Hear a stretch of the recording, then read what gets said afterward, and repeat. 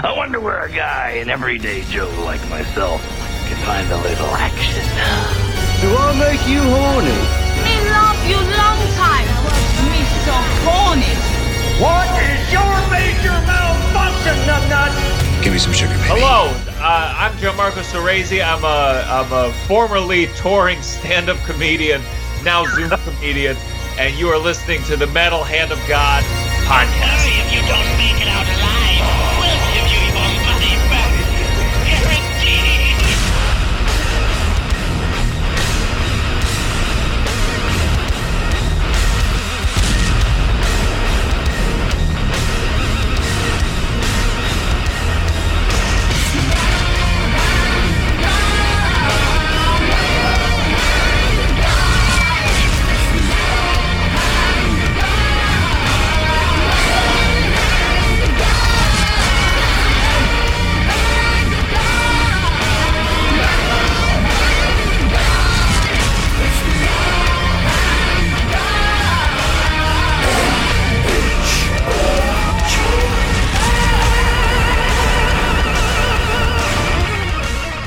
And welcome back to the Metal Hand of God podcast. I am your host, Wayne, and today's co-host is the man, the myth, the legend, the one, the only, the guy, the dude, the, I don't fucking know, that guy. Shit, what's my name again? Vernon. Oh, yeah, something like that. Yeah, what's up, like Vernon's ladies? fucking weirdo. God damn. But we have an incredible guest, dude. About time he returns. It's been the grave. It's been fucking forever. Mr. Kurt Amacker, what's up, buddy? Hey guys, good What's evening to the gentlemen of the Metal Hand of God. Yes. Yeah, dun dun dun. Yeah, it's been a while. I think the last time we talked was when I was working on the Cradle of Filth graphic novel. That was all the way back in 2013, I think. Yeah. God, that's so long ago. Dude, you think about it. Look how long that was, dude. Like, that's fucking nuts. Like, I'm like, dude, it's like, it's almost 10 years. My mind always jumps back to that was just a couple of years ago. And then I remember that it was like about 3.5 couple of years ago. It was actually 4 couple of years ago at this point. I mean, dude, like, but that was an incredible experience. It was life changing. Yeah. I worked for myself full time for a couple of years, and I realized it was awful. And then I got a job selling mausoleum crypts out in Cajun country in Youngsville and Lafayette and stuff. So no joke. So yeah, I mean, Awesome. Yeah, now my life and my whole extended family are Tennessee Williams novel. Tennessee Williams play. It's just insanity. Well, guys, if you don't know who Mr. Kurt Amacker is, he is a writer. He's just a fucking all-around cool dude. Dude, honestly, Kurt, I think the last time I saw you was when we were in that movie. Which movie? Oh God, Jay and Silent Bob? No, the Supercon. Supercon, yeah, man. I think that was the last time I actually saw you, like out somewhere. It's been that fucking long, dude. It's crazy. I've been kind of hiding the past few years, honestly. Like when I was DJing, putting on shows and on stage all the time, I got honestly a little burned out on it. I got a little tired of just being kind of on and up all the time, and I kind of wanted to get some of my like quiet time and personal time back to just like read and hang out with the bride and kind of do my own thing, which is incredible because everybody wants to be popular, everybody wants to be on stage, everybody wants to be a celebrity. When you get there, you realize that it's just all hustle all the time, and it's exhausting. Right, it's a pain in the ass. I was kind of like, I want to do what I'm doing now. I want to talk with you guys. I want to be able to sit in my chair and read a book and hang out with the cats and just do normal stuff. So I'm still writing and still creating and everything, but I decided to just kind of turn the volume down on everything because it was taking a lot out of me, and I was sleeping 4 or 5 hours a night and then just party to party to party to party, which sounds fun if you're like maybe 15 years old and don't know what the real world is like. But after a while, you just start getting kind of antisocial and getting kind of turned off on being around people all the time. But I was actually in the Jay and Silent Bob movie, although I didn't actually make the final cut. I am in the deleted. That's with, actually... Derek Vernon and the hologram of Chris Hemsworth, Yep. Thor himself. No shit. You can see us blurrily behind him. And so yeah, look Wow. for it. I didn't fucking see you. I don't remember seeing you at the set, dude. That's crazy.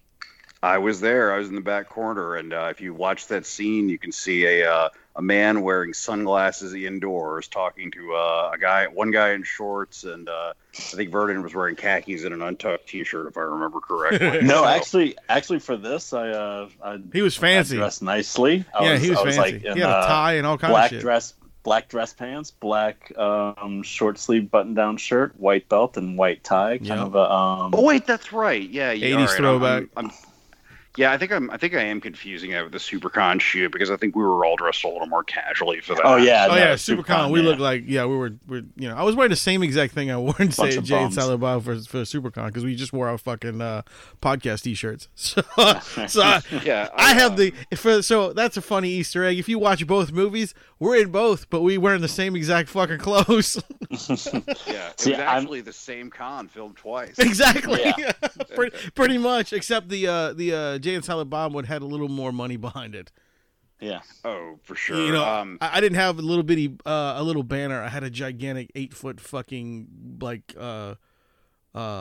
billboard of one of our drawings behind our head. Oh, nice. It was crazy.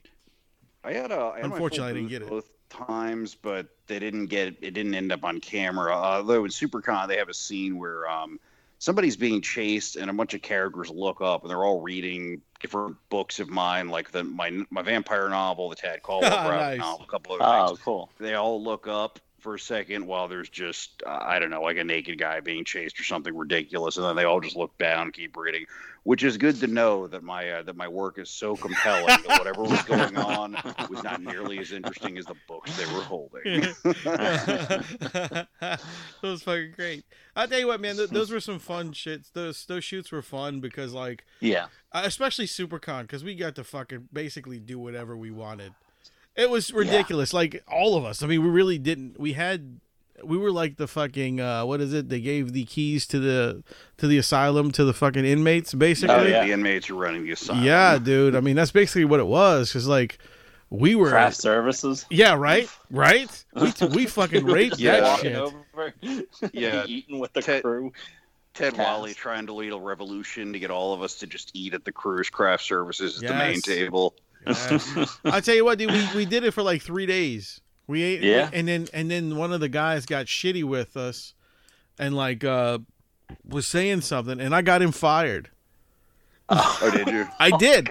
I got him fired because of what he told this woman that was in front of me. Like she didn't know, she had no idea she was supposed to be in that line, and he was like, "You fucking idiots, blah, blah, blah." And I looked at him and I said, "Dude, you ain't got to fucking talk to people like that. You better watch your mouth, bruh." And I walked off and I went and told the director. And five minutes later, he was jobless. Well, Zach is... Zach did not take any fucking shit from those people, man. He is, in my experience with him online and in person, he's a good guy. He is. He's a really nice dude.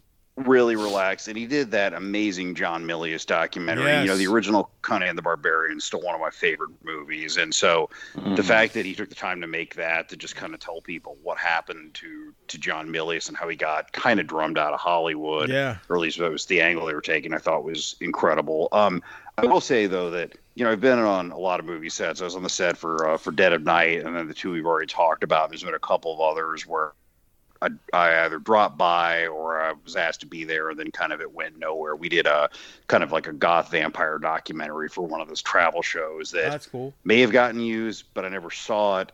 And I can tell you that sets are always tense and people in Hollywood are always kind of on edge. And I think the reason is just because of the union rules that everybody on there is, guaranteed a certain amount of money, and if they go over time, it flips to time and a half. Oh yeah. So if you have a problem child on set, or somebody doesn't want to come out of the trailer, or any of those things, you are pretty much just burning a garbage can full of dollar bills at that point. So, Yeah, it's so I definitely saw that, and a lot of times when I was writing for Mania.com and Cinescape a few years ago, and I interviewed a bunch of different talent. Some people are they're people just like anybody else. I know celebrities are people too. No, they're not. Like they need that level of like they need that level of compassion. But the you find some people are easier going than others. Oh yeah. But a lot of times you just find that they're very high strung because they're exhausted, they're overworked. It's the 5th interview they've done that day. I interviewed Bruce Campbell several years ago,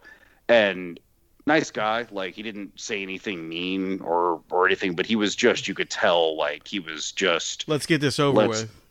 I wouldn't even say that. He went over the time we were supposed to do, but he was not. He was that ash, and he was not like the guy from Burn Notice or anything. He was just, you could tell he had done several interviews that day, and he was like, all right, this is a thing I got to get through. And I saw him at Comic-Con a few days ago, or a few days later, rather, and said, hi, hey, it's me, totally cool, answered a couple of emails here and there, but just, it is being in film, being in movies is exhausting, which is one of the reasons why, if anybody ever wants to be a movie star, I'm like, you better really want it. You better want it more than anything, because it is not a fun job when you get down to it. No, and like I said, we had a good time because we didn't have anything really to report to when we were doing those films. You know what I mean? Yeah, we just did what we normally do at conventions. A year anyway. Yeah, I mean, we did what we do, and that's it. And we just hung out. The only difference was that we weren't selling stuff, which is kind of like some of the shows anyway. Yeah, for sure. Yeah. And I agree, man. I completely agree. It was just like we were just kind of all hanging out. I mean, we're all next to each other. We're all in the same areas, and it was just kind of like us doing us.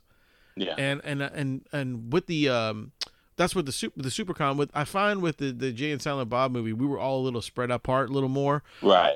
It was me, Lottie, who else? Some other guy I've never met before, and shit, who else was in that damn square? We had a square of us, and Monty was the other one on the other side. Yeah.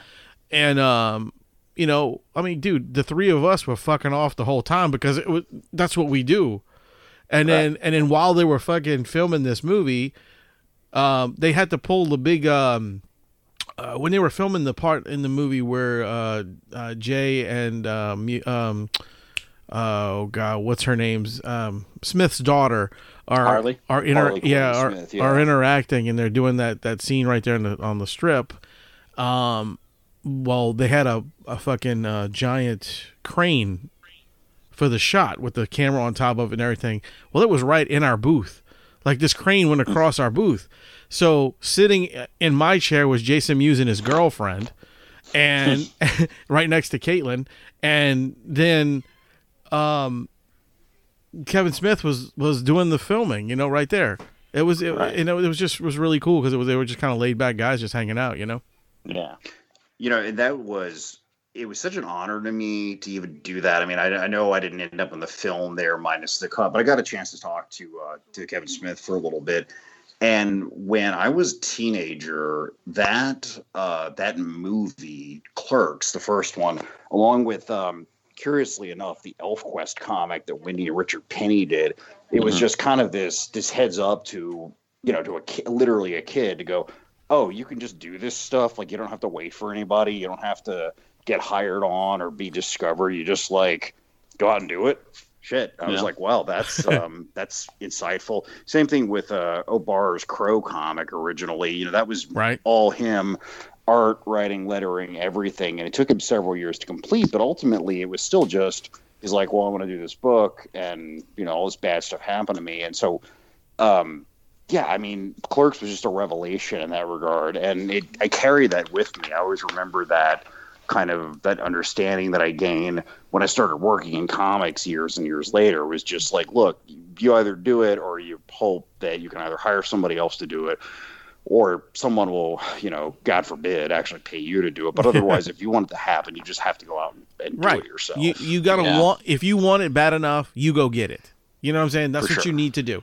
You brought up Obar, and it was really funny. Like the first time I met him, I brought one of those Funko Pops with me for the Crow. And I went up to him and I was like, dude, would you mind signing this for me? He goes, yeah, but I got to do something first. I was like, what?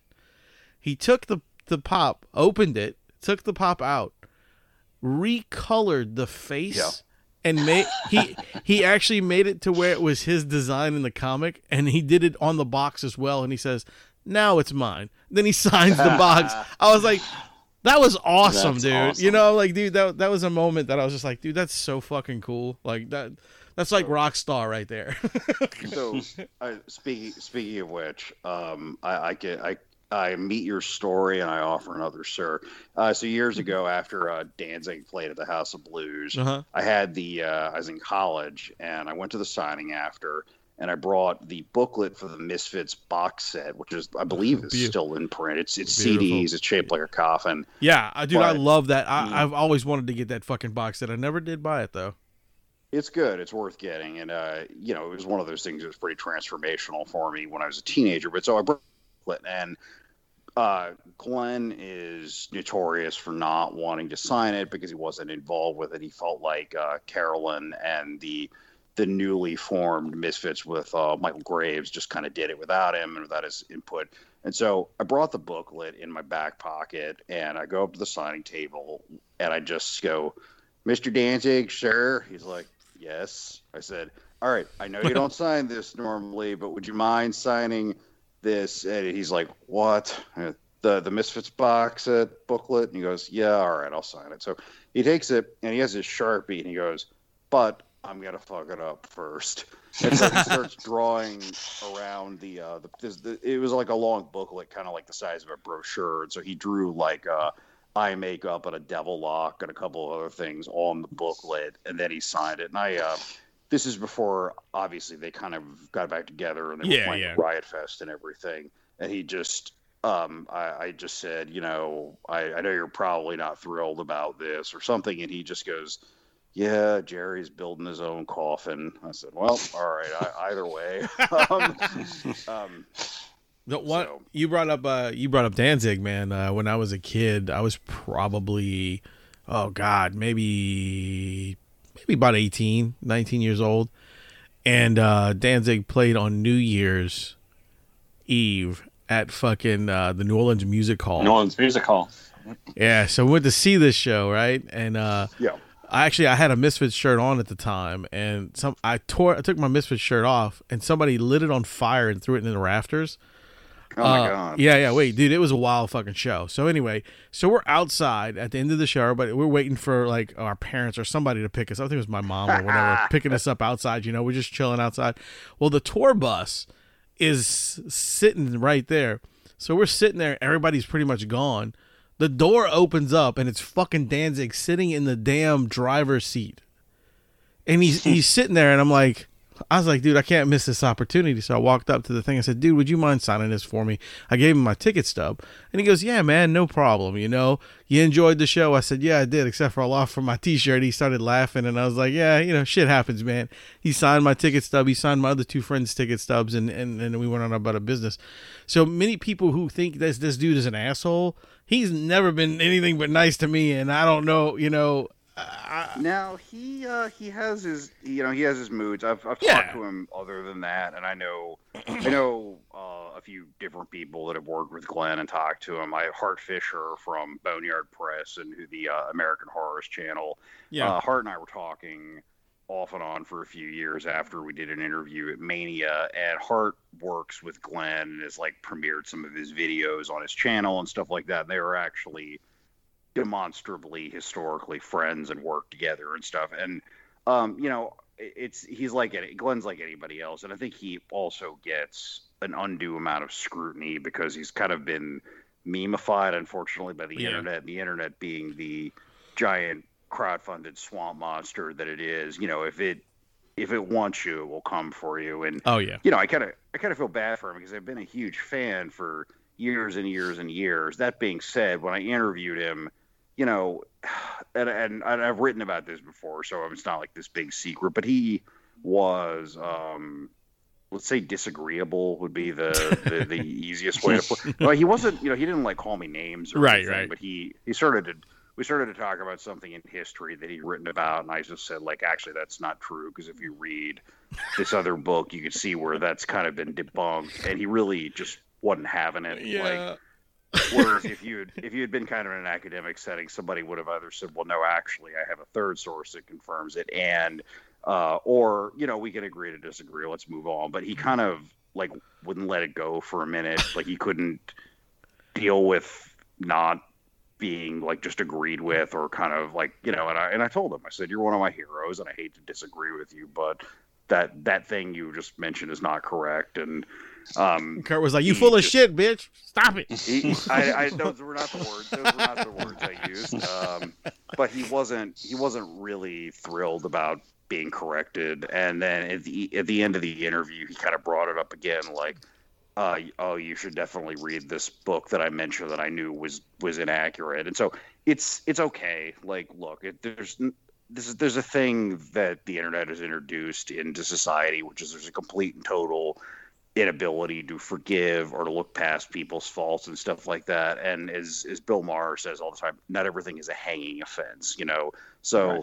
He was a little off-putting. Well, guess what? I've been salty for most of my life to a lot of people over and over again. I'm sure that there's probably some people I've met twice in my life that think I'm like the worst person they've ever met because they caught me in a bad day, or they caught me with one too many drinks on me in me down in Lower Decatur back in the day or whatever. And that's just, I hate that. And I've kind of gotten over that as I've gotten older. I go, like, if somebody pisses me off, I try to give them the benefit of the doubt the first few times and just say, hey, maybe it's a bad day. Maybe this is, he's just tired. Who knows, Yeah, man. Look, and I feel the same way.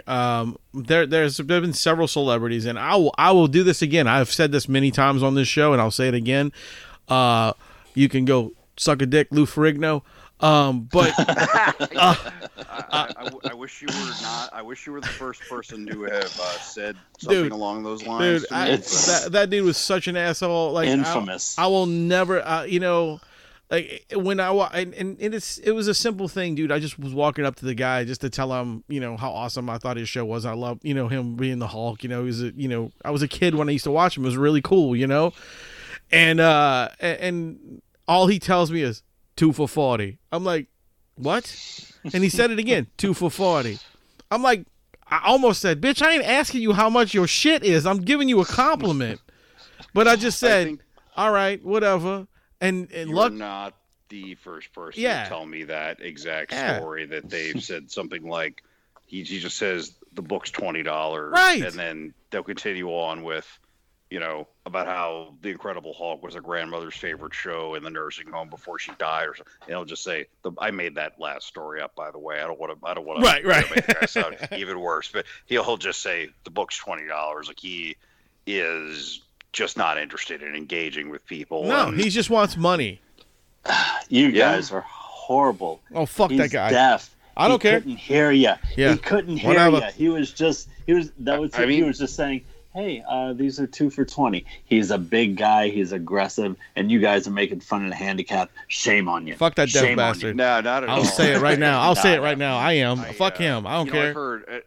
I've heard. No, I saw him in New York, and he was a dick too. Like, so all right, there you go. Like, it doesn't matter which state he's in; he's still an asshole. No, someone was like standing in line to see like CM Punk or some like current wrestler, and like they were like too close to his table, and he's just going like, ugh, like just all exasperated and just like pushing people away from his, like, like so that they didn't get too close to touching his fucking 1981 8x10 with Bill Bixby or something that he was selling. Now look, don't get me wrong. Like I still bought a picture. but it was, you're just rewarding bad behavior. Well, no. But you see, it wasn't for me. Dude, it's Hulk, of course. And it was 2 for $40, man. I wasn't going to pass that up. So I bought one for somebody else, and then I got the other one, and I was like, well, fuck it, dude. It's signed to Wayne. So you know what that means? my kid You can can only say, sell it to someone else named Wayne. no. I can give it all. See, that's what it's weird. Is like I do that with all my stuff. Is most of the things are signed to Wayne or to Buddy, and the reason I do that now, I make sure they sign it to that, is because when I'm gone, they can all go to my kid because his name's Wayne too. So they can be like, yeah, look, I got all these done. You know what I'm saying? Like, Right. I read I think it was just part of a Twitter thread about William Shatner, who is very engaged on Twitter, and Fuck that guy, too. I love old Star Trek just like everybody else has. I've seen every episode of the original series. I'm down, and somebody said, "Why do you charge $80 for your autograph?"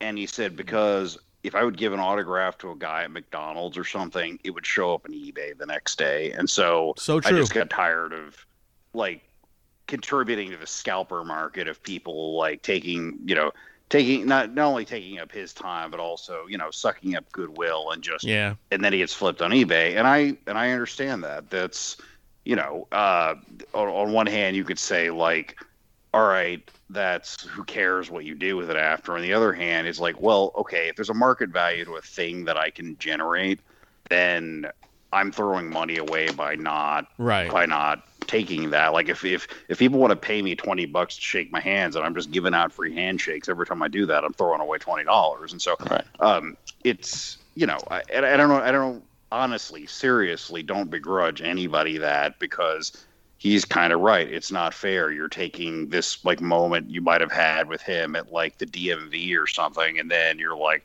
how can I make $100 out of this interaction? yeah. And like if I ever see, Although Kurt, God. I will say, and I've told Wayne this, and I've said it on this show before.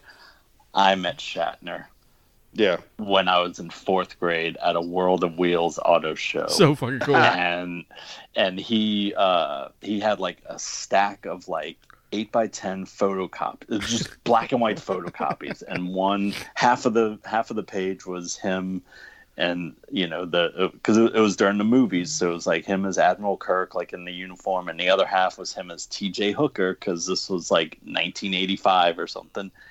And he had like signed one, gone to Kinko's, and just printed up a bunch. So it's these photocopied signatures on them. Oh my god! And he's just passing them out. He's letting people take pictures, but it's like we didn't even think to bring a camera. I was there with my mom, and so I just looked up at him and I was like, "Can you sign this for me?" And he just looked down at me and he smiled and he was like, "No." Oh my god! What a douche, man. This was way before eBay. I'm just some fat little 10-year-old, like, 9-year-old. Crushing your dreams, you little bastard. Go eat another ice cream, you All fat right, as I've got a story that I'm going to tell you. But I still do love the guy, and as much as I, as much as it crushed me that I didn't get the picture, that story is pretty awesome. That and is a I've pretty told awesome it like story, 1,000 times too. So that's just as good as an autographed picture from him. I have a story that's either it either makes somebody look like an a-hole or it's a great mic drop, depending on how you want to look at it. So my waiter then at Galatoire's, who is named Peter, who does not work there anymore, he is at Clancy's now. Peter is a real person. Went to Stan Lee during one of the Wizard Worlds because Stan Lee happened to be eating at Galatoire's. And nice. Peter, thinking of me, brought a copy of Gambit, our free weekly newspaper in New Orleans, for those of you who don't know what that is. And he wanted to get Stan Lee to sign the Gambit to give it to me. Now, like, I think Stan Lee is great. I think he's a great talent. I have heard all of the controversies, all of the stories. I know about what happened with Jack Kirby. Overall, a lot of respect for the man. Peter and I had never really talked about Stan Lee one way or another. He knew I worked in comics, but it was just he assumed it is Stan Lee. Kurt will like. Well, he's the fucking so legend. Yeah. I mean, 100%. Yeah. At the end of Stan Lee's meal and waiting on him, he didn't do it during the meal. He didn't do it early on. He waited. As he was leaving, he just said, "Hey, would you mind signing this copy of Gambit really quickly so I can give it to my friend?" And Stan Lee just looked at him and said, "Peter, it was really nice meeting you, but I gotta go." Would not sign a newspaper. That's funny. Free. Well, Yeah. I don't blame the old dude. I mean, fuck. I mean, come on, he's Stan Lee, you know? I mean, I don't blame him. Yeah. Well, did he Well, think it was like the comic Gambit? No, it wasn't. It was just Peter. It didn't have anything for him to sign that would make any sense. So it was like what he was able to grab. Oh, okay. And that's fine. And also, Stanley not wanting to do it is fine because if Yeah. you're going to charge, again, if you're going to charge $80 or $100 for your signature, and I know Stanley was not broke when he died or anything like that, but dude, I mean, that's if I walked up and took $80 or $100 out of your wallet, I don't care how rich you are, you ain't gonna be happy about it. Right. So, Like, you know, Yeah. like the first year he came here, okay? I remember when the first year he came for Wizard World, I was actually first in line to get my photo with him, right? So, like, I that was the only person I was getting. I think it was, I think they charged me $45, right, to get a picture with him. sure. And I was like, awesome, you know? So I was first in line. I went in there. I got my picture with him, talked to him for a second. You know, it was really, really cool. You know, and then, like, the last year he was here, it was $95 for a picture and $105 for his fucking autograph. I was Oh my God. I was like, wow, dude, that's like, you know, like 10 years, it fucking increased by that much. You know, it doubled. And, like, I got his autograph too, but it was, you know, that the same year, you know, it was cheap. Well, okay. I have one more good Stan Lee story. This was a lot shorter. When I was backstage for Comic Palooza in Houston when I was a guest after the Cradle book came out. So I was I had lunch with the Sean, the actor that played Alfred on Gotham at the time, and also well before the unfortunate current controversy, I had lunch with Dave Ellefson from Megadeth, which. Obviously, he's kind of blown up in the press the past couple of days for something that sounds really embarrassing, and I don't want to rehash it because it's all over the place. But so I was coming out of the bathroom, and Stan Lee is old guy kind of sprinting on unbendable knees towards me to head towards the bathroom, and almost knocked me over in the process. Me coming out of the door, him trying to get in. And you know what? Not making fun of him. We've all been there for sure. But I had to kind of leap out of the way, like kind of, you know, cartoon style. I had to take a good, like, step and a half to the right to avoid being knocked down by him on the way to the can. I mean, God love him. He is well missed, and I don't mean to make fun of him in the least. It was just a funny story, you know. yeah, I kind of look at the wall of stuff that I have autographed over here, and I was looking at, you know, there's very few things that I actually have that's not signed to me. Like the ones that aren't signed to me are the ones that were like I wasn't there, you know, and somebody decided they were going to get it for me. For sure. Like Nice. I had a friend of mine. He was at Texas Frightmare. His name is Billy Pond. He's actually the director of a movie called Circus of the Dead, and he's working on a couple other ones. Really, really good guy. And I was like, dude, you're at Texas Frightmare. Frightmare Weekend.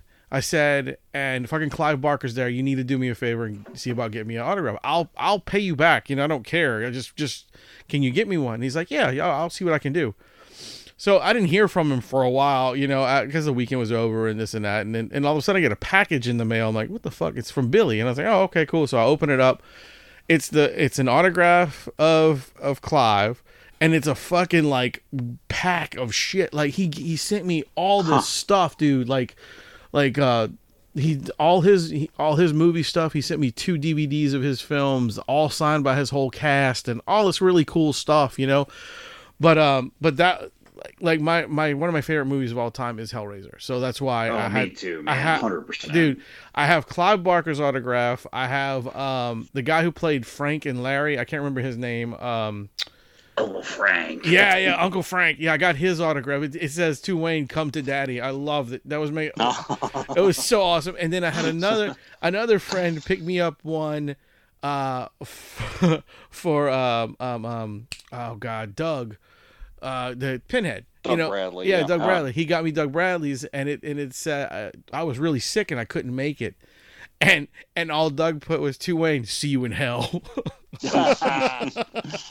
But no, super cool people, you know. And like I just was saying, like the stuff that I see on my walls that and I'm looking at is the people that are gone, like all the people that I have signed that are dead. You know, like I got Harry Anderson, like he's gone. You know, what was his Chewbacca? He's gone. You know, Peter Mayhew. Yeah. Yeah. I can't remember the dude's name who played. Oh God, the asshole in Star Wars who got choked. What was his name? And I remember the character. I don't remember the actor though. Yeah, well, I mean the actor's kind of, but I have his signature on a thing. You know, Admiral Piet was the character he played.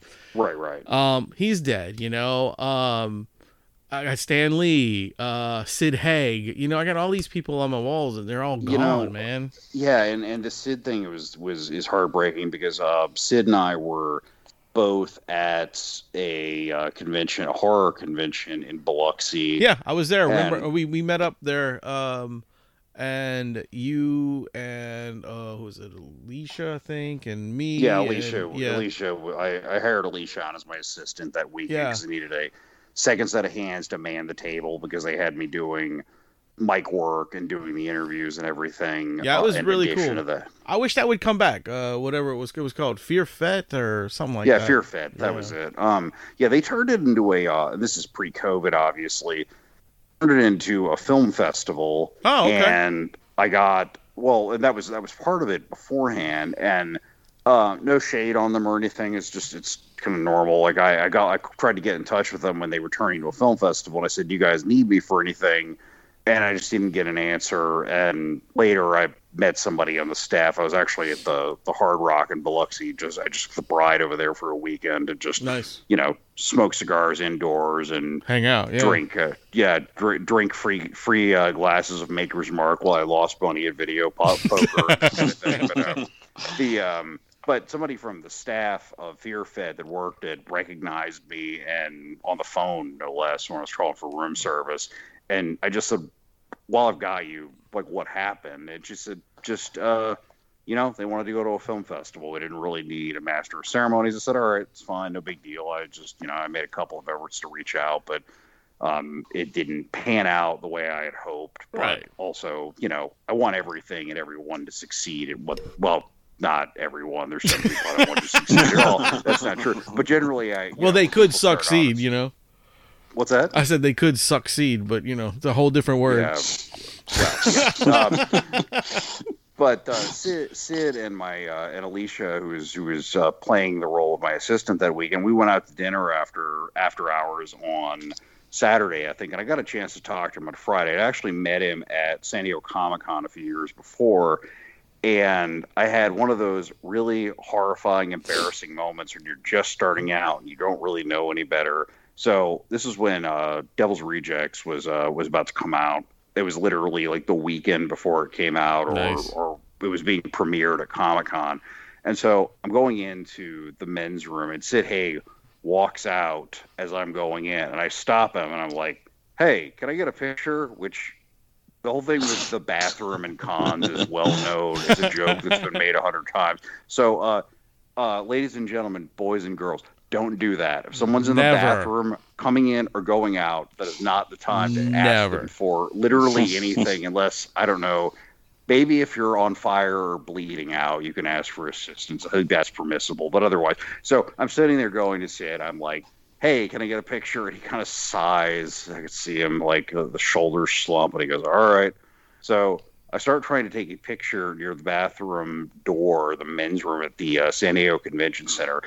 And for whatever reason, I had a little digital camera. This is before smartphones, and I could not get the damn thing to work. So I'm sitting there, slapping on the side of my camera, trying to get this thing to snap a picture. And like at this point, I'm actually sweating. I think. I want to say I did finally get the camera to go off, but needless to say, I'm sure I was probably not his favorite person that day. But then again, he was meeting a lot of people. So flash forward like 5 years later at Fear Fest, I'm upstairs, great setup, VIP all the way upstairs, second deck, and sitting next to Sid Haig on the couch and asking him about when he was on Batman with Adam West and stuff. And I said, "Nice. You know what? This is going to be really strange, but I have to say it. I've been waiting 5 years to apologize to you."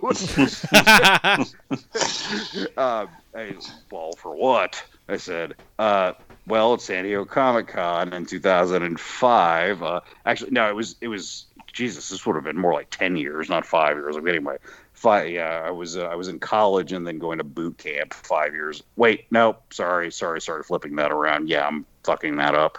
That would have been Comic-Con 2005, right before Katrina. And then, yeah, that would have been more like 5 years later for Fear Fet. But I ended up having dinner with him and with Alicia, and it went really well, really personable, easy and along with guy. And we, we talked like a couple times intermittently after the con, but really just sort of like happy birthday, how you been kind of stuff.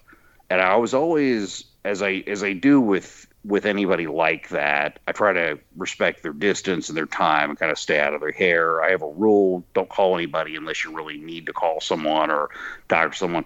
And then he died. Yep. And I just went, that, like, maybe that's not always right. Like, maybe sometimes it's okay to just like, hey, try to be friendly, reach out to people, I mean, if you don't want to annoy people or anything like that. But I know Alicia talked to him a few more times after that. I was like, well, what if I had just taken like 5 seconds to try to see if he wanted to hang out, or maybe I could have, I don't know, gone out to set or something like that. But he's gone now, and I didn't do that, and my attempts at being polite ended up kind of stabbing myself in the back, I guess. But you really can't have regrets for that, man. I mean, think about it like this: is like you were doing the right thing. I mean, you don't want to be a fucking. Right. You don't want these people to think, oh my god, this fucking asshole's calling me. You know what I mean? Like, you don't want. Oh, this weird. Sure. Who is this weirdo? Why does he think? You know what I'm saying? Because they're famous people. They get that shit all the time, dude. They get more, like you were saying earlier. You get more people bothering you than anything, and I completely understand not to be that person. You know what I'm saying? Well, like the way that I've realized that I've negotiated to deal with it is treat yourself like you're the most important person and the biggest rock star in the universe, and that they're lucky to be meeting you. And then it works out so much better. Honestly. Well, I mean, dude, look, honestly, everybody's lucky to meet me, motherfuckers. So that's all there is to it. Well, I feel blessed. #blessed. That's gonna be that. You know what? That should be the name of this episode. #blessed. No, but the thing that I've learned, and I always tell people this, is so like I literally had a plumber come over about 30 minutes before we got on. Before we got on the line here. He fixed my sink. He fixed my toilet. No big deal. He did a good job. I thanked him. He got paid. He left. And so when somebody makes a good movie or a good graphic novel or a good novel, anything like that, knowing how people are and what they're like and how fallible we all are, I just look at it that way. I said, you did a good job on a thing that I enjoy. I look at it like if somebody fixed my car. And there I think is especially with the internet, we've all kind of noticed there are so many occasions where somebody makes a work of art and then you find out later that they're obnoxious or unpleasant, or they have, according to the internet, terrible opinions or whatever. And you just go, okay, look, it's best, again, if you look at it like J.K. Rowling fixed your car. She produced a thing. You liked the thing. And that's all you need to worry about. You don't need to worry about what somebody does in their private time or what they believe. Like the Sisters of Mercy, easily one of my favorite bands. I feel like Andrew Eldritch and I would probably not get along. Not to say that, like, if he showed up at my door, I would definitely let him in and offer him a drink. But I've read his interviews and I feel like he would probably not like me. And so, I just go, hey, he made some great records, and we just leave it at that, Right. I mean, you don't want to, okay, like this. I'll put it this way. All right, look. Yeah. Lou Ferrigno's a complete fucking douchebag, right? But I still love the Hulk, dude. I'm still going to watch that fucking TV show. I don't care that he's an asshole. It's not my fault that he turned out to be a dick and he's fucking, look, who knows? He's deaf, and you didn't watch the show to see what kind of person he was. Exactly. You liked the show because he was smashing shit and he was big and green and it was cool. around And it was fucking cool, Yeah. right? He did a good job. Yeah. And look, I liked his cameos in the newer movies too. He did some cool shit and some of them were funny, you know. Mm-hmm. But let me tell you something. You're still an asshole. I mean, I'm just saying, you know, your quality of character just disappointed me. That's all. I'm not gonna say nothing. Yeah. Well, look, that's one. I want to get on this before we start running off, man. I want Kirk to tell us about this movie that's in the works for his for his book, man. We gotta get on that, man. Movies. Yeah. Forget everyone else's movies. Talk about yours. Okay, everything that I've said about being skeptical about movies and about celebrities, none of this applies to doesn't count our movie. That's Yeah. right. Everyone is involved is a miracle, and the movie's going to be great, and actors are wonderful people. No, in all seriousness, this movie is really a bit of a minor miracle because we filmed during COVID, and so we are falling under the SAG, the Screen Actors Guild, the SAG-AFTRA rules for a micro budget production. So it's technically a union production, and so very cool. That means, kids, that it is a real movie. It is not just a student film or anything like that. This is a real live union production. Now, we don't have distribution yet because we're editing and recording the music and everything. So it's not done. But that was good, dude. That was excellent right there. I'm actually gonna cut that part out and use that for other things. So Laura Duvall, it's her first feature. She's done a bunch of short films and commercials before that.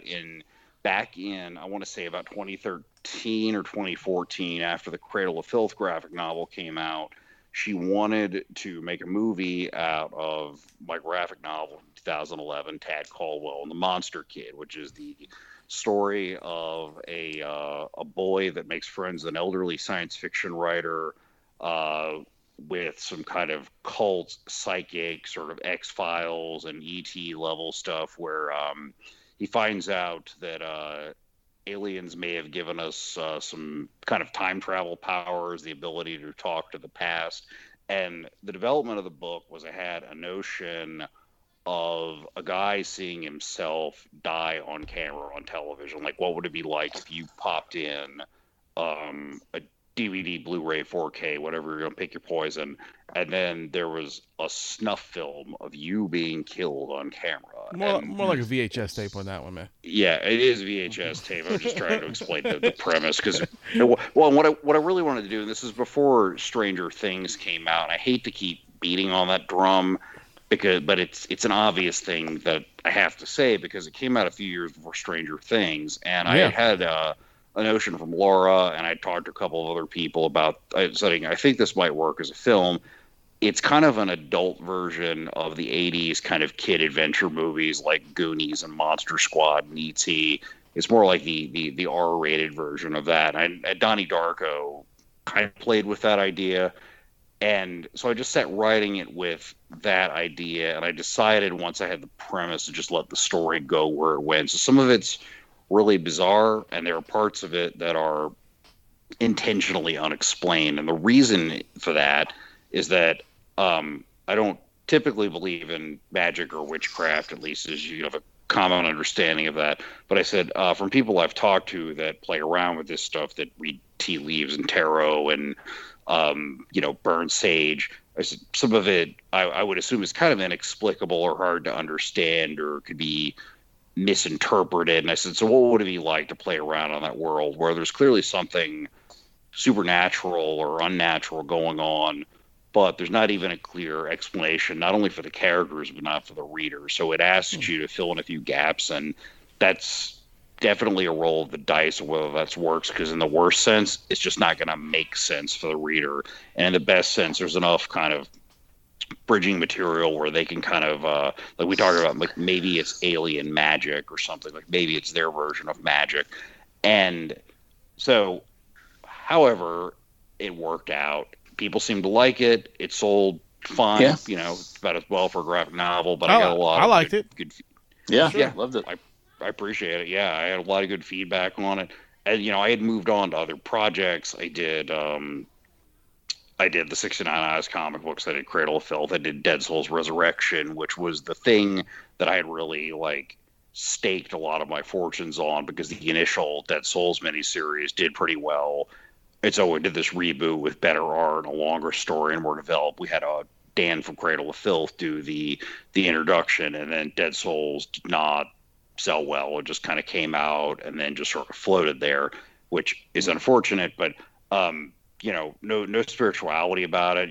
The universe kind of moves in waves, and by that I just mean you look for opportunities. And I said the wave rising right now is Tad Caldwell. So rather than sit there on the corner with a bottle of bourbon and sucking my thumb complaining about how Dead Souls Resurrection didn't sell, go, okay, well, people really like Tad Caldwell. There's movement in that direction, so we should kind of follow that course rather than going with what's not working or what we hope would work. So, I'm disappointed. I'm sure my enemies that are still lurking around the various dark corners of Uptown and the French quarters would be delighted to hear this. But Tad Caldwell, yeah, but what are they doing? What are Right. they? Nothing. I don't know. You could drink a lot of White Russians, my friend. Yeah. So What are their Staying out of fucking sunlight. creator projects that they're succeeding at? yeah. Fuck anyone that. Yeah, I know. Running a goth bar for the same 50 people, I guess, the rest of your life is one thing you can do. But ultimately, I decided to just move forward what was working instead of what I had hoped or expected to work, and that's fine. Life is not. Life is rarely how we plan it to go. I mean, so anyway, Laura says she wants to make this movie, and then it kind of fell off the radar. She didn't fall off the radar. She's been a friend, and I've watched her work and grow, and her work improve and grow.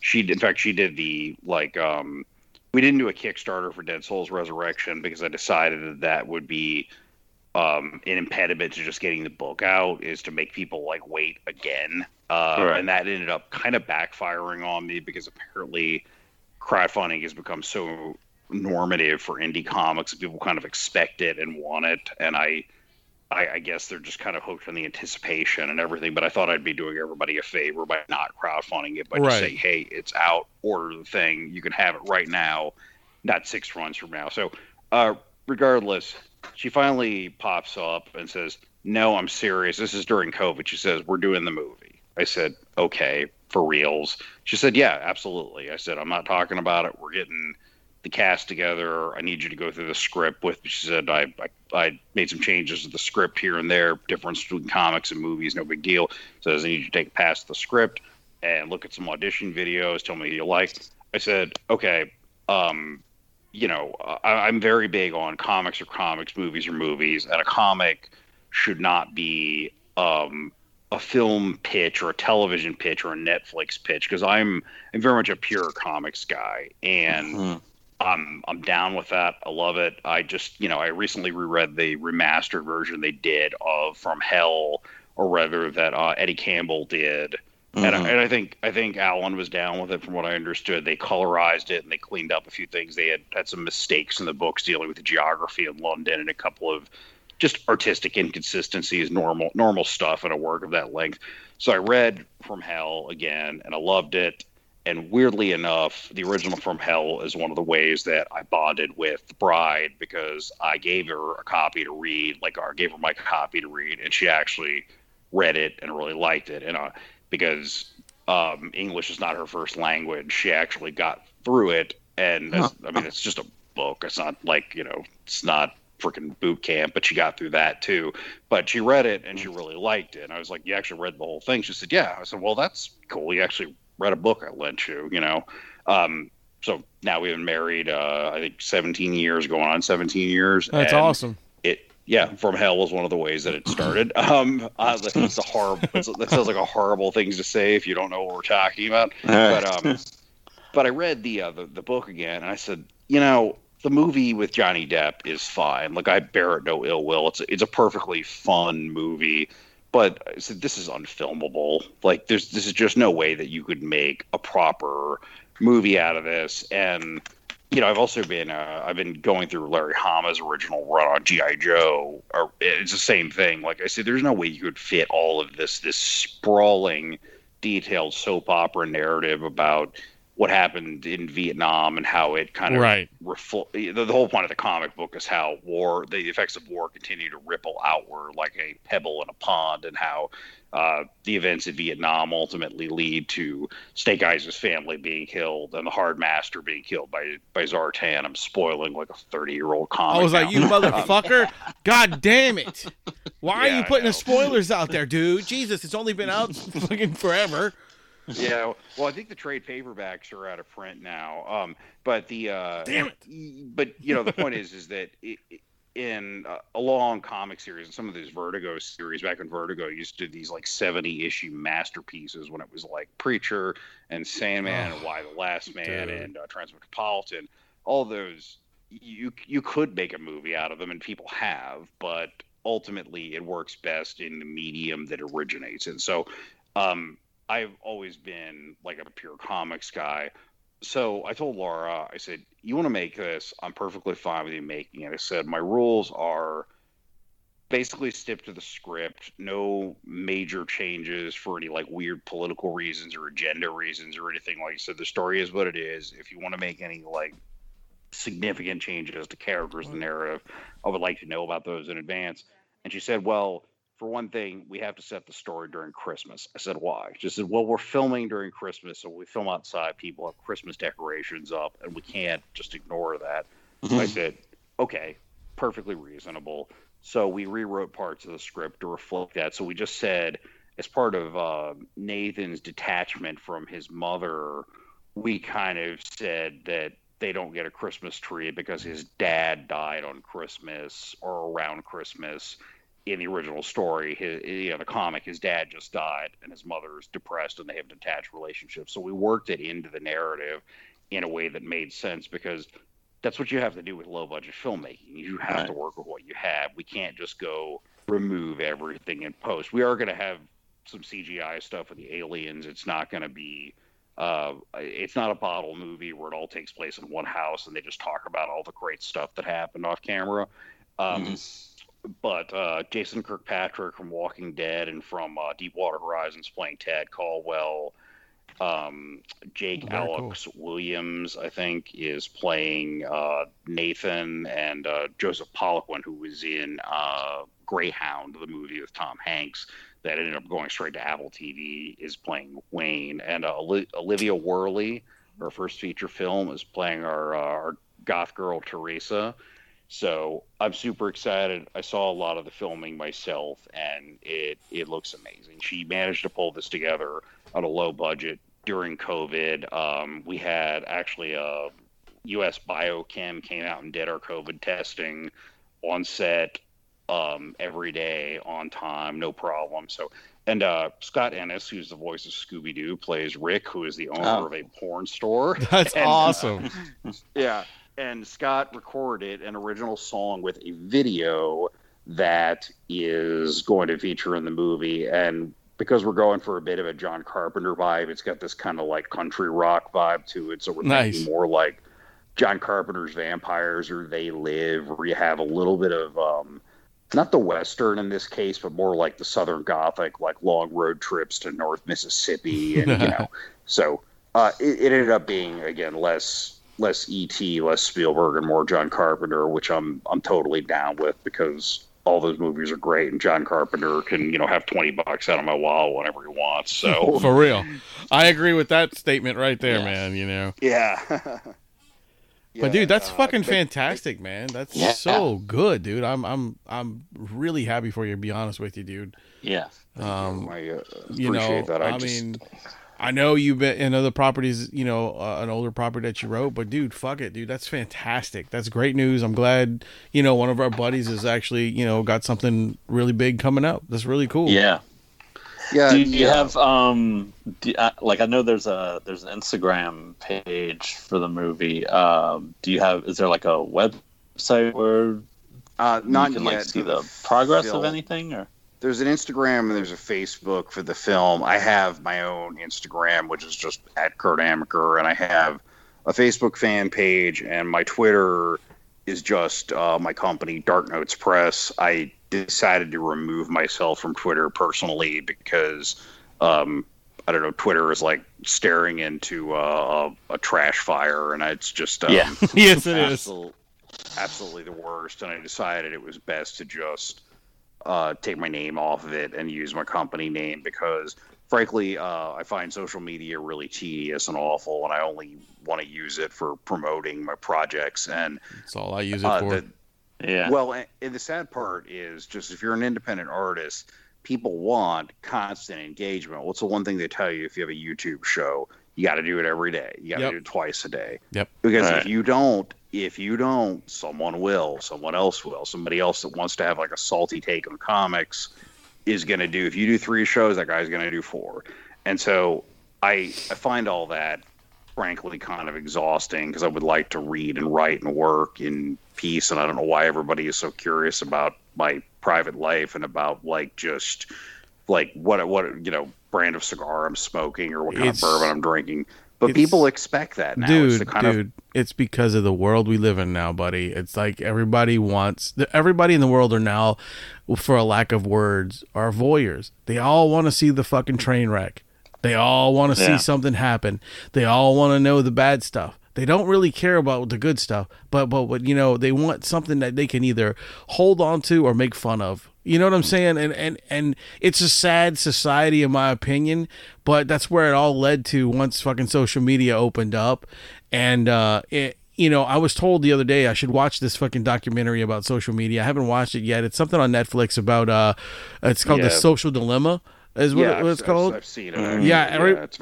Everybody said I should watch it. They said it's very good, and it's a real eye opener about basically what social media is they're basically selling your life to other companies, and and you're not getting shit.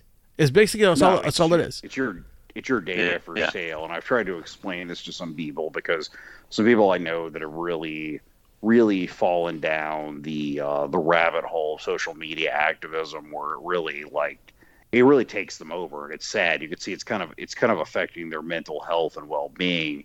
And I've tried to explain to them. I said that every time you do that, every time you go on there, what you're doing is you are giving your labor to free for a company. And I don't mean to talk too long. I know we're running out of time. But this is important. Is that you think that labor has a market rate, whatever that is. It might be minimum wage. It's probably a little higher than that. So if you think about it, every time you write on social media, what you're doing is giving your time for free to another company. Yes. So I had a friend of a friend, or a social media person who's not a friend, who posted some elf or fairy art, and she got, this is not my friend, it was somebody she followed, she got roasted because someone went after her about lack of representation in fantasy art. I don't know if there are not enough elves and fairies of color. No, but in all seriousness, I don't know. But that was the crux of it. And got into elf GBT. Yeah, something like that. But this person in this woman's comment section really went to town on her for a whole day, writing very long screeds and kind of trying to take her down on Instagram and punish her and rip up her drawing.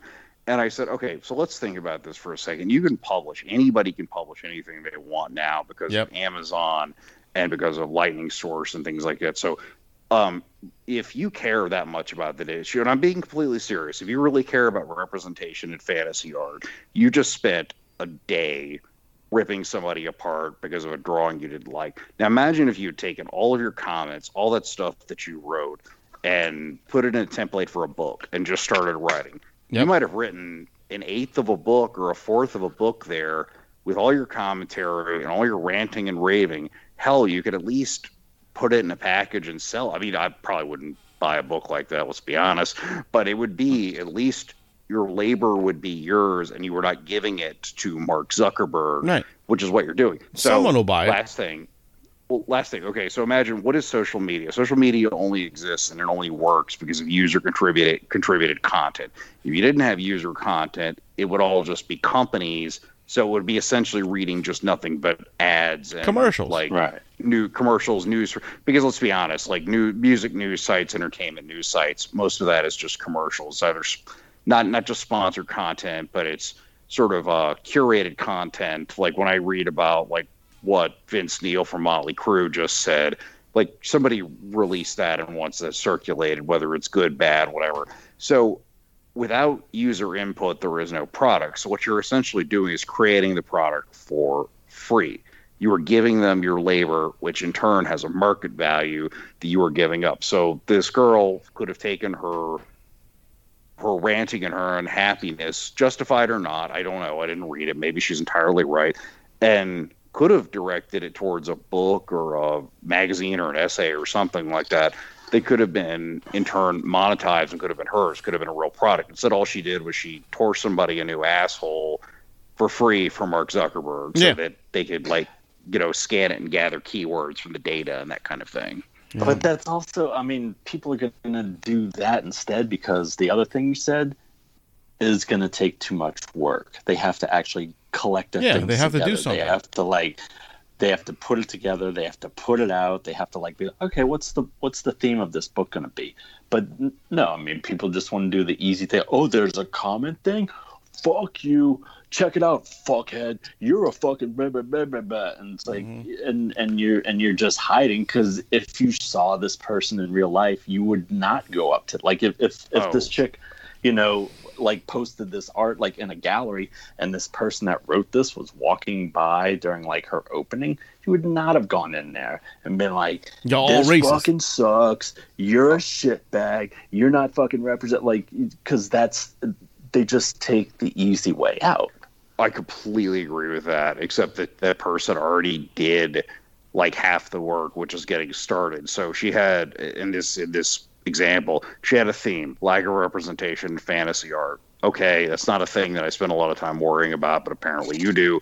Well, that's like half the battle is getting to where you know what you want to write about. And then she took the time to rant and rip apart this person, and you're absolutely right that she wouldn't have done that in person. But if that was you evidently cared enough to write about it for half a day or whatever, and we've definitely all seen this where people get into stupid Twitter thread wars or wars on forums and stuff like that. Arguments. It is the same thing. You are writing. Writing is writing. The time it takes to write and to put your thoughts down on paper, whether you're doing it in the internet or doing it in Microsoft Word, it's functionally the same thing. Now, of course, it probably needs to be edited a little bit better after if it's not on the internet.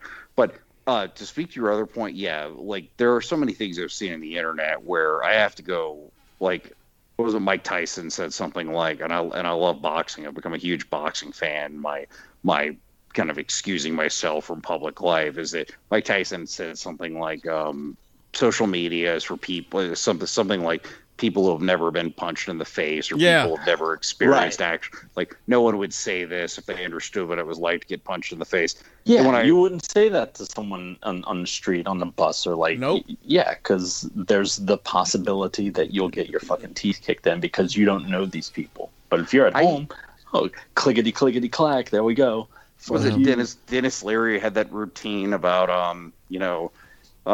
shut the F up, a revolutionary therapy by Dr. Dennis Leary. And it's like, I look at that and I go, has no one ever told you, like, no one ever just dismissed you out of hand and said, shut up, you don't matter, go away? Like, because no one, I guess I came from, and I mean, you guys are, we're all relatively the same age. You can remember when they could still scream at you in school and they would just say, shut up and do your work, or shut up and do your test, or something like that. I said, if you spoke to me like that in person, we would have a fist fight. And, exactly. I don't know where these people get off. Like, where does that disconnect exist? How stupid do you have to be to go like that, or rather to not go, maybe I shouldn't talk to another person like this. Like, maybe I shouldn't talk to anybody who's not like, I don't know, unless you just have the worst sort of personal grievance against someone, like maybe if they beat up your kid or something, it's personal. And that's understandable. People get angry. Like I've said things in anger that I deeply regret in person. Same here. And why not like, if, again, going back to this person with the fairy thing, like, say it differently. Like, if you do honestly feel like, oh wow, there's not this representation, be like, suggest it. Don't be like, hey, fuckhead. Because, like, dude, if you post something and somebody's comment is like, hey, dick shit, you're a fucking asshole, then it's like you're not going to go into that open-minded, like, oh, maybe I should take their thoughts into consideration because they approached me in such a way that will make me want to do that. But if you're just coming out the gate slamming somebody in their art, I kind of like being called dick shit when I say something. Hey, dick shit. All right. hey, Vernon, Wayne, I think that's called tone policing, and I think it's but the problem there is that there is a subset of people in the world that we all encounter that genuinely they don't deserve more than that. There are people that you shouldn't engage with. It's a total waste of time. Like if you meet a drunk at a bar and he calls you every name in the book, or he calls your girlfriend or wife every name in the book, you don't have to engage that guy and explain why he's wrong. What are you going to say? You're going to use every nasty word in the book and tell him what you think of him on the way out to the parking lot. And that's understandable. And I think that's where that comes from. Is there are definitely circumstances where that is understandable and even appropriate. Like you don't have to, if there's a drunk raving on the corner and he calls you every nasty name in the book, you don't have to stop and like go, hey, listen, let's talk about why, Right. Why are you feeling this way? Why are you feeling this way, sir? I don't understand. What makes you think that I'm deserving of these invectives? I just don't understand. I mean, I literally hadn't met you until 30 seconds ago, and now apparently I am a piece of dog shit. Something like that. I'm trying to word this carefully because I don't want it to be taken out of context. But did you just come in invective? What? I'm not infected. I have my shots. Yeah, exactly. Hey, I got vaccinated, so yes. But there are definitely circumstances like that where it really isn't worth your time to engage. But I would say it mostly deals with the drunk, the disorderly, and the what is it? The unhoused? Is that what we call them now? I don't know. But just a bunch of piece of shits that would have big opinions, man. That's all it is. It's a bunch of assholes with big opinions. But I think that's the answer. Is it like this person? Like that's what someone ripping apart someone else's art, like we're discussing, would say is that they're like, oh, that person is just that's really all they get, and I don't agree with that at all. I mean, especially because if you're talking about a painting, the person didn't, kill your dog or something. Right. So yeah, I don't know. It's just, it's one of the reasons I've kind of moved out of social media, except for just posting about work and about any kind of projects we have coming up. Exactly. No, absolutely. I do the same, man. It's barely. I barely post anything personal on Facebook or any of those things, just because of the sheer fact is I don't care enough about the social media platform. You guys know me. You guys know who I am, and for sure. And of course I would share my life with you guys because you're my friends. Other than that, I don't give a fuck about half the. Like I don't know half the people on my friends list. They're bandmates or people that I've booked in shows and stuff, and it's cool because I respect those guys for what they do. I'm not being an asshole saying I don't like them. I'm just saying, like, why would I share personal stuff with people we've only been, like, hey, how's it going? I booked your band here. Look, here's my kid dancing, Right. Well, I think it comes from, I think of we were talking about it earlier, it's the intermixing between celebrity culture and the personal, where people, kids used to say they wanted to be rock stars and rappers and movie stars, and now they say they want to be influencers. Influencers or YouTube or, YouTube vloggers. YouTubers. Blows me away, man. It blows me away. Yeah. And part of that is, it's a sort of Kardashian phenomenon. And I have nothing but respect for Kim Kardashian, believe it or not. Because I think if you can monetize something you have and get rich off of it, good luck. She is, I will tell you right now, all she is a high-class fucking porn star, son. She got famous for sucking a dude's dick on a videotape, and bam! Now everybody knows her business. Same with Paris Hilton and whoever else, sucks a dick for, celebrity-wise. Well, I mean, Kim Kardashian had a couple of different businesses before the show. But she wasn't famous, though. Not many people knew who she was.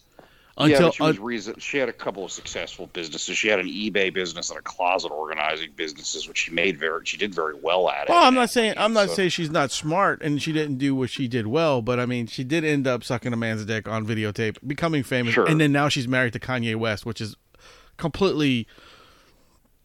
I have no idea.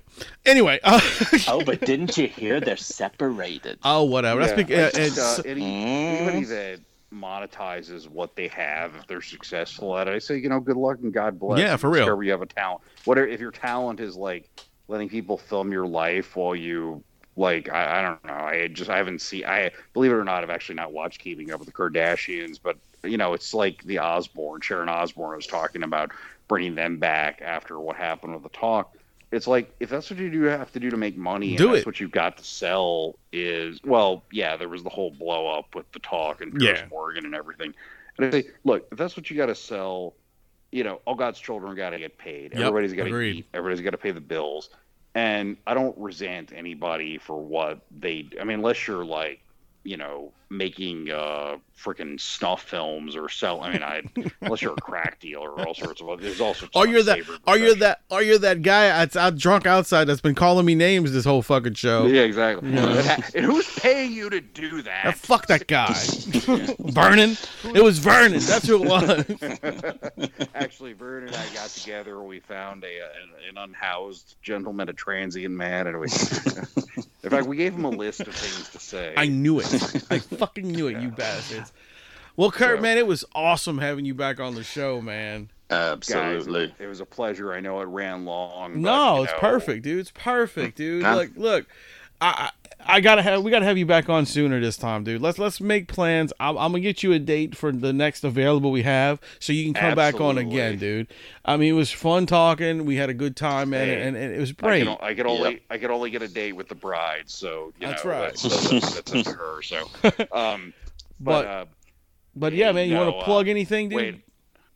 What's that? You want to plug anything, man? Let it go. Tell everybody where to find your stuff again. Tad Caldwell movie coming. I do have one thing I have to mention that I couldn't find a way to work it in earlier, but Tad Caldwell movie is going to be going out to submission for film festivals and distributors in August or early fall. Again, the movie is still being made, so I don't want to be we don't have a release date yet, but it has been filmed. And it is being edited, and the score is being composed. Soundtrack, we've got Scott Innes from Scooby-Doo doing an original song. New Orleans death rock band Death Church, Lillian Axe, the New Orleans metal band, contributed some tracks, and old school New Orleans goth, Falling Janice. Whoa, that's awesome, dude. That's gave us a track, and we got band T-shirts from 69 Eyes, 45 Gray, Black Tape for a Blue Girl, and our good friends at Psychographics, who gave us a bunch of monster shirts. That's fucking cool. Yeah, we wanted the kids to have some stuff that looked realistic. We didn't want them to just have generic skeleton shirts on and stuff like that. So the last bit of news I have to plug is I Am Not Dead. This may be a shock to people because the bride posted something about the death of the singer of Leather Strip, or a member of Leather Strip, who is also named Kurt. Leather Strip's an industrial band from Germany, and she posted something about she retweeted or linked something on Facebook about Kurt dying, and this was right in the middle of COVID pandemic. And it was people thought it was you. Holy shit! She had a noticeable, but let's be honest, truncated outpouring of sympathy who people thought she was talking about me.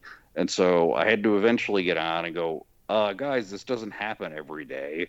But the bride evidently convinced people that I had died accidentally. I'm not dead. I'm very much alive. He is, people. Yeah, no, I'm still here. We are talking to the ghost of Kurt Amacker right now. Kurt Amacker is coming to you from beyond the grave. They Skyped with a Ouija board. It's one of the new smart Ouija boards that's out. Fucking social media. It's got a Facebook button on it. All right. Yeah, that's the smart Ouija board. I'm gonna keep that one in my back pocket. That's You need to, dude. You need to. That was great. I like that. It's my idea. And you're the Instagram is Tad Caldwell and the Monster Kid. Yep, that's right. the Instagram for the film. Okay. So. Again, it's there's not a lot on there right this minute because they're in the boring parts. They're in the editing and composing and everything. So it's the filming is done, and that's what I'm so excited to say is that like it's going to be a movie. It's going to happen. It's not a student film. Now, it may go straight to streaming. But that's like half of everything these days. I have no shame. Right, in that. that's fine, man. As long as we get to see it, I'm cool with it, bro. Hey, Mortal Kombat and Godzilla vs. Kong went straight to streaming. You damn right. So we're in mediocre company, I guess. Oh man, those movies were a blast, man. I mean, they were fun. Godzilla vs. Kong was fun. Mortal Kombat was alright, but it was just I don't know. There's a great Mortal Kombat animated movie called It's something about Scorpion, but Jeremy Adams has done some work for DC Comics, wrote it, and it's actually very good unto itself, not just good for a video game movie. So, cool. I meant to ask you for the shirts. You said it was Psychographics that did it? Psychographics, yeah. Is that printed SIGHCO? SIGHCO. Psycho. Yeah. Gwen and Brian Callahan, yep. right? Okay, exactly, out of Portland.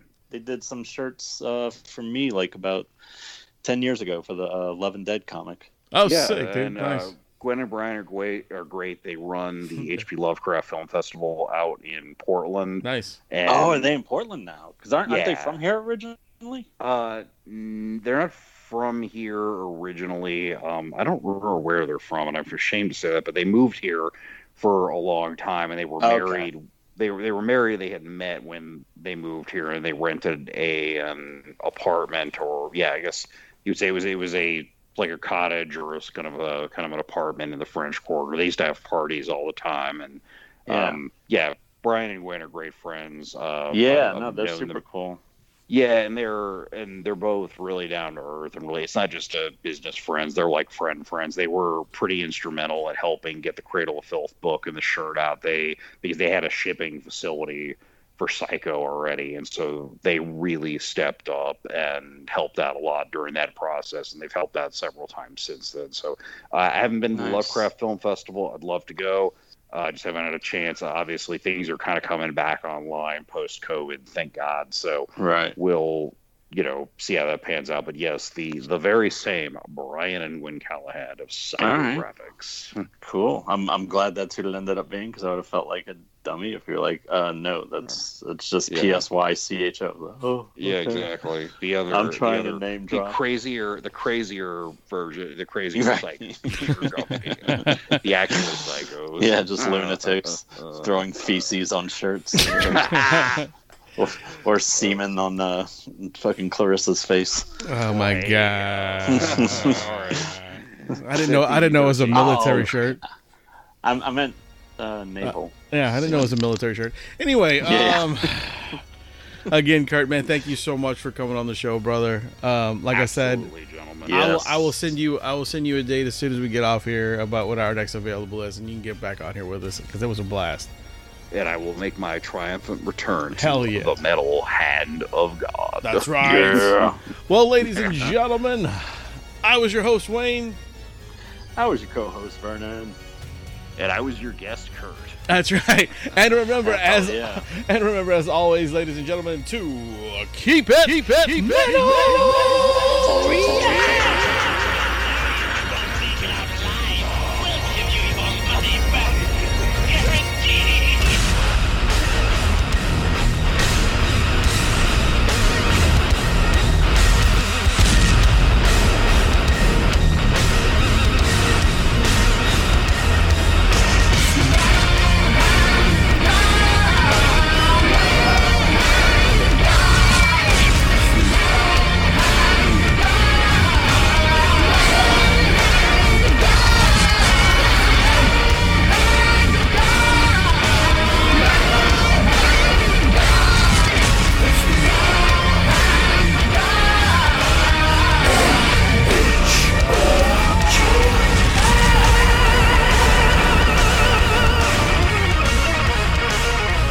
Adieu, adieu, parting is such sweet sorrow.